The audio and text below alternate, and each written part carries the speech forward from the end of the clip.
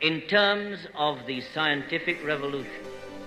But that revolution cannot become a reality unless we are prepared to make far-reaching changes in economic and social attitudes which permeate our whole system of society. That's the announcement from Mercury Control. This is Walter Cronkite back at the CBS News Control Center at Cape Canaveral. I want to put it to bed once and for all that is a complete myth. So I collected the emails and set up a list called the Drudge Report. One reader turned into 5, then turned into 100. And faster than you could say I never had sex with that woman, it was 1,000. It's always been a ruffled trade which has tended to attract nonconformists and rebels. This is the BBC Home Service. Here is the news, and this is Bruce Belfridge reading it. Bitcoin, the digital currency created a dozen years ago as an alternative to cash, is exploding in value. Will it last? The main reason I'm here is to clear my name that I have nothing to do with Bitcoin. Well, that's the interesting thing about it. Unlike the money we typically think about, dollars and euros and credit cards that have a, kind of one central organization that creates it and controls it. This is distributed, so it's just evolved a lot, the space, and I think it's quite interesting how it started off very much as a subject for the technology section of websites, but has almost entirely now moved to the business and economic section of most websites. The tech people just don't really go anywhere near it anymore. I think partly because the tech didn't really live up to the hype. Welcome to the Tech, Power and Media podcast. You're listening to Billy Bambra, a freelance Bitcoin, blockchain and cryptocurrency reporter who, amongst other outlets, writes for Forbes. A disclaimer, we're not providing any investment advice here. Do your own research. This is for informational and educational purposes only. And, full disclosure, I have some exposure to cryptocurrencies, and Billy also occasionally holds some small amount of Bitcoin and other cryptocurrencies. Right, with that said, on to the discussion about the P2P digital currency everyone is talking about at the moment. I mean, Bitcoin is just Bitcoin, and it just continues to do what Bitcoin does and doesn't really change an awful lot apart from the price going up and down. And the technology just is rather fixed. And so a few years ago, there was a lot of talk and hype over how blockchain, the technology behind Bitcoin, was going to really revolutionize all these different industries, pharmaceuticals and retail and supply chain management and all these different things were going to change fundamentally because of blockchain. And it just never worked. And no one still really has been able to figure out a way to properly use blockchain that isn't just kind of a publicly viewable database, which, I mean, you may as well just have a database and make it be publicly viewable. So the technology aspect of it has kind of stagnated. And what we're seeing now in the media is a lot of interest in people speculating on the price, but increasingly companies speculating on the price, which was the big thing. Started in the summer of last year by an American company called MicroStrategy, and then picked up by Square and more recently Tesla, who have all added Bitcoin to their books and really given the awareness of cryptocurrencies a huge boost from doing that. There seems to be an awful lot of reporting, YouTube videos, and all sorts of media around the price of Bitcoin. However, is there much reporting around the culture and everything else associated with the cryptocurrency? Yeah, there's a huge amount of writing about the price that goes on because there is a huge level of readership interest. But I personally find it much more interesting to write about the way Bitcoin is going to change the world, why people are interested in it, why is the technology useful or interesting. I think around this kind of time as well, over the last year or so, that we've seen just such a huge increase in digital services and demand for digital services and people doing things virtually, people working virtually, and just kind of overall existing virtually. Bitcoin and cryptocurrencies and blockchain are going to be part of this move towards a more virtual economy and society where we have to create digital scarcity and that's been done through Bitcoin.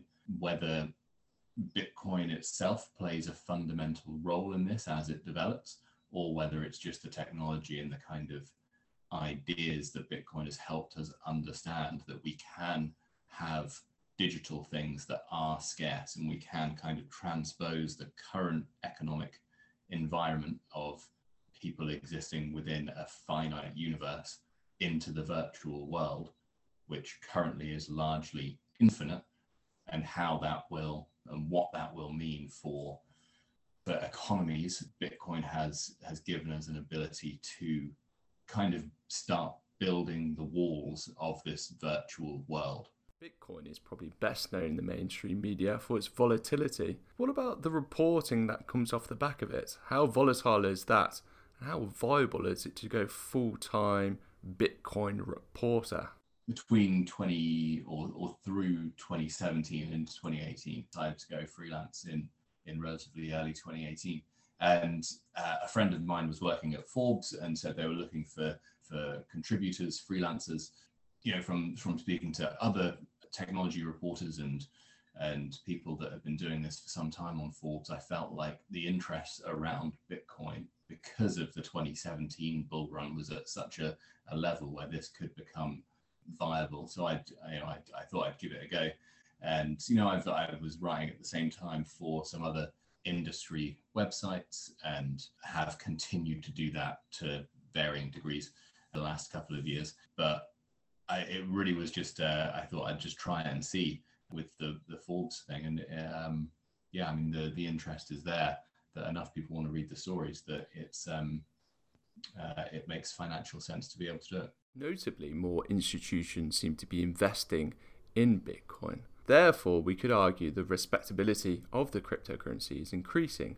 But what's its reputation like among the media? There is a shift, but generally it's still very much looked down upon and seen as just such a almost like cultish niche.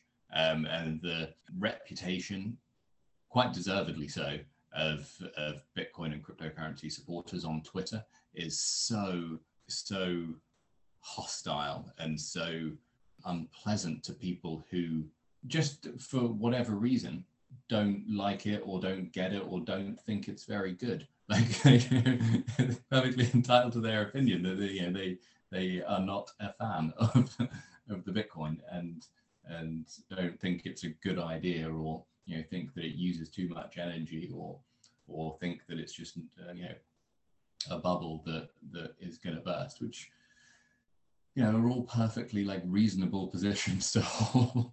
And if you say them on Twitter, you'll just these people will just come after you and shout you down in a way that isn't particularly pleasant. Does, I think, turn off a huge number, the vast majority of serious business, financial, economic, and technology reporters from every publication. They're very resistant to it. If someone sounds like they're in a cult and like they're trying to sell you something in that way, and they've got a weird glint in their eye when they're trying to say it to you, people are. So yeah, it's something that the industry has to figure out really, and just calm down and just don't if you're so sure that it is the future and that it is a very important revolutionary technology, you don't need to bully other people into agreeing with you. They'll just come around to it naturally. The latest Bitcoin rally hasn't just benefited the holders of the cryptocurrency, but the media that covers it as well. With that in mind, is Billy at all anxious about what a bear market will look like for the cryptocurrency? Somewhat. I think if I was coming to it now, then yeah, I would think what on earth am I going to write about if the price isn't going up every day and there's not people like Elon Musk jumping on Twitter to say Dogecoin's going to the moon, whatever. What will I write about? But I did it for 2 years through a bear market that saw the Bitcoin price go down by 90% of its 2017 high. So, and that really dragged on for a long time. During that time, we had Facebook coming out with its own cryptocurrency, which still hasn't launched. China's development of its digital yuan, America's development of the digital dollar-ish, there was many other things going on all around the technology and all based off of Bitcoin and blockchain that fit under the broad umbrella. And I think that once this bubble bursts and the price goes, I'm sure it's going to go rock bottom again sooner or later, there will be those similar kind of technologies still bubbling under the surface that hopefully will then, we'll be able to slow down and take a look at them and see how they're getting on, and find some interesting things to write about. I mean, one of the ones that, something that I've been following for a long time that has, finally kind of started to get a lot more mainstream attention is Jack Dorsey's interest at Twitter and through his company Square about decentralization and decentralizing the web and Web 3.0 and the way social networks are going to become more decentralized. And Jack Dorsey seems to be leading that from within Silicon Valley, but then there are a lot of other companies doing things on the sidelines that are going to really try and disrupt the current social media power players. Moving away from talk about Web 3.0, I wanted to return to Bitcoin and what the work looked like. Was it just reports on the price going up and down, or did Billy have a chance to write features and conduct interviews? Last week I interviewed YouTuber Jake Paul about his plans for a cryptocurrency, and it got I thought it would have done a bit better, but it got very few people were interested. And I think it's not that they weren't interested, it's just that there's just such a deluge of Bitcoin price stories coming out all the time that it just got drowned. But, Jake Paul, the YouTuber, is thinking about starting his own cryptocurrency, which is something that a lot of these other celebrities thought about doing in 2017 as well. But I think the industry has now matured to the extent that people could do it in a way that's beneficial for them and for fans. I think it is just a somewhat viable thing. But, I wrote a 1,000-word piece about it with a couple of interviews in it, and I still cover, well, not all of, but a lot of the bigger industry news. When Bank of New York Mellon recently unveiled its cryptocurrency plans, I interviewed them about what exactly they were doing and how they would do it.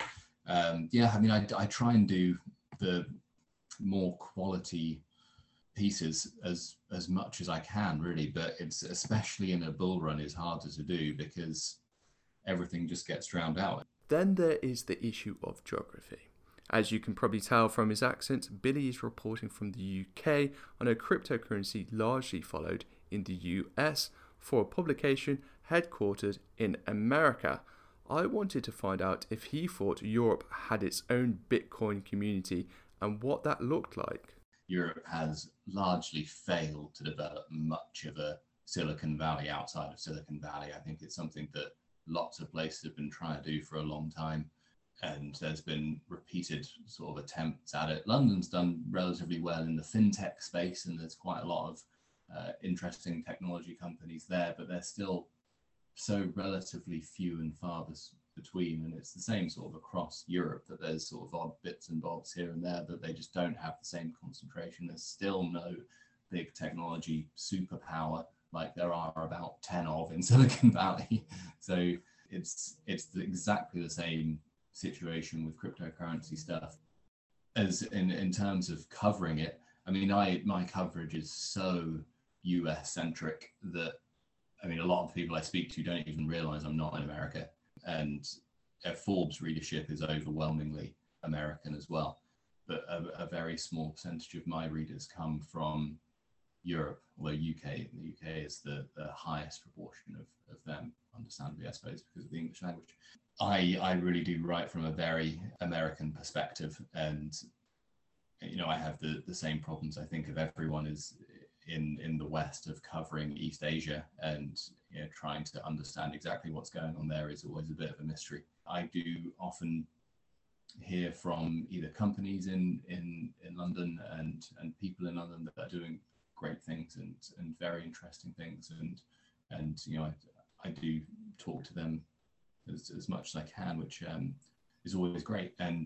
But yeah, it's not something that I think, because of my readership and because of Forbes's audience pretty broadly, I stay quite American focused in almost intentionally. And in wrapping up, I asked Billy whether he thought his location was an advantage or an disadvantage. For me, it's only an advantage. I found it.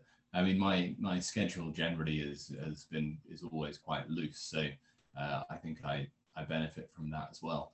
But I've always found it to be quite a good thing that I can sort of get a story out in the morning before the Americans have woken up yet, and then they will wake up and read it.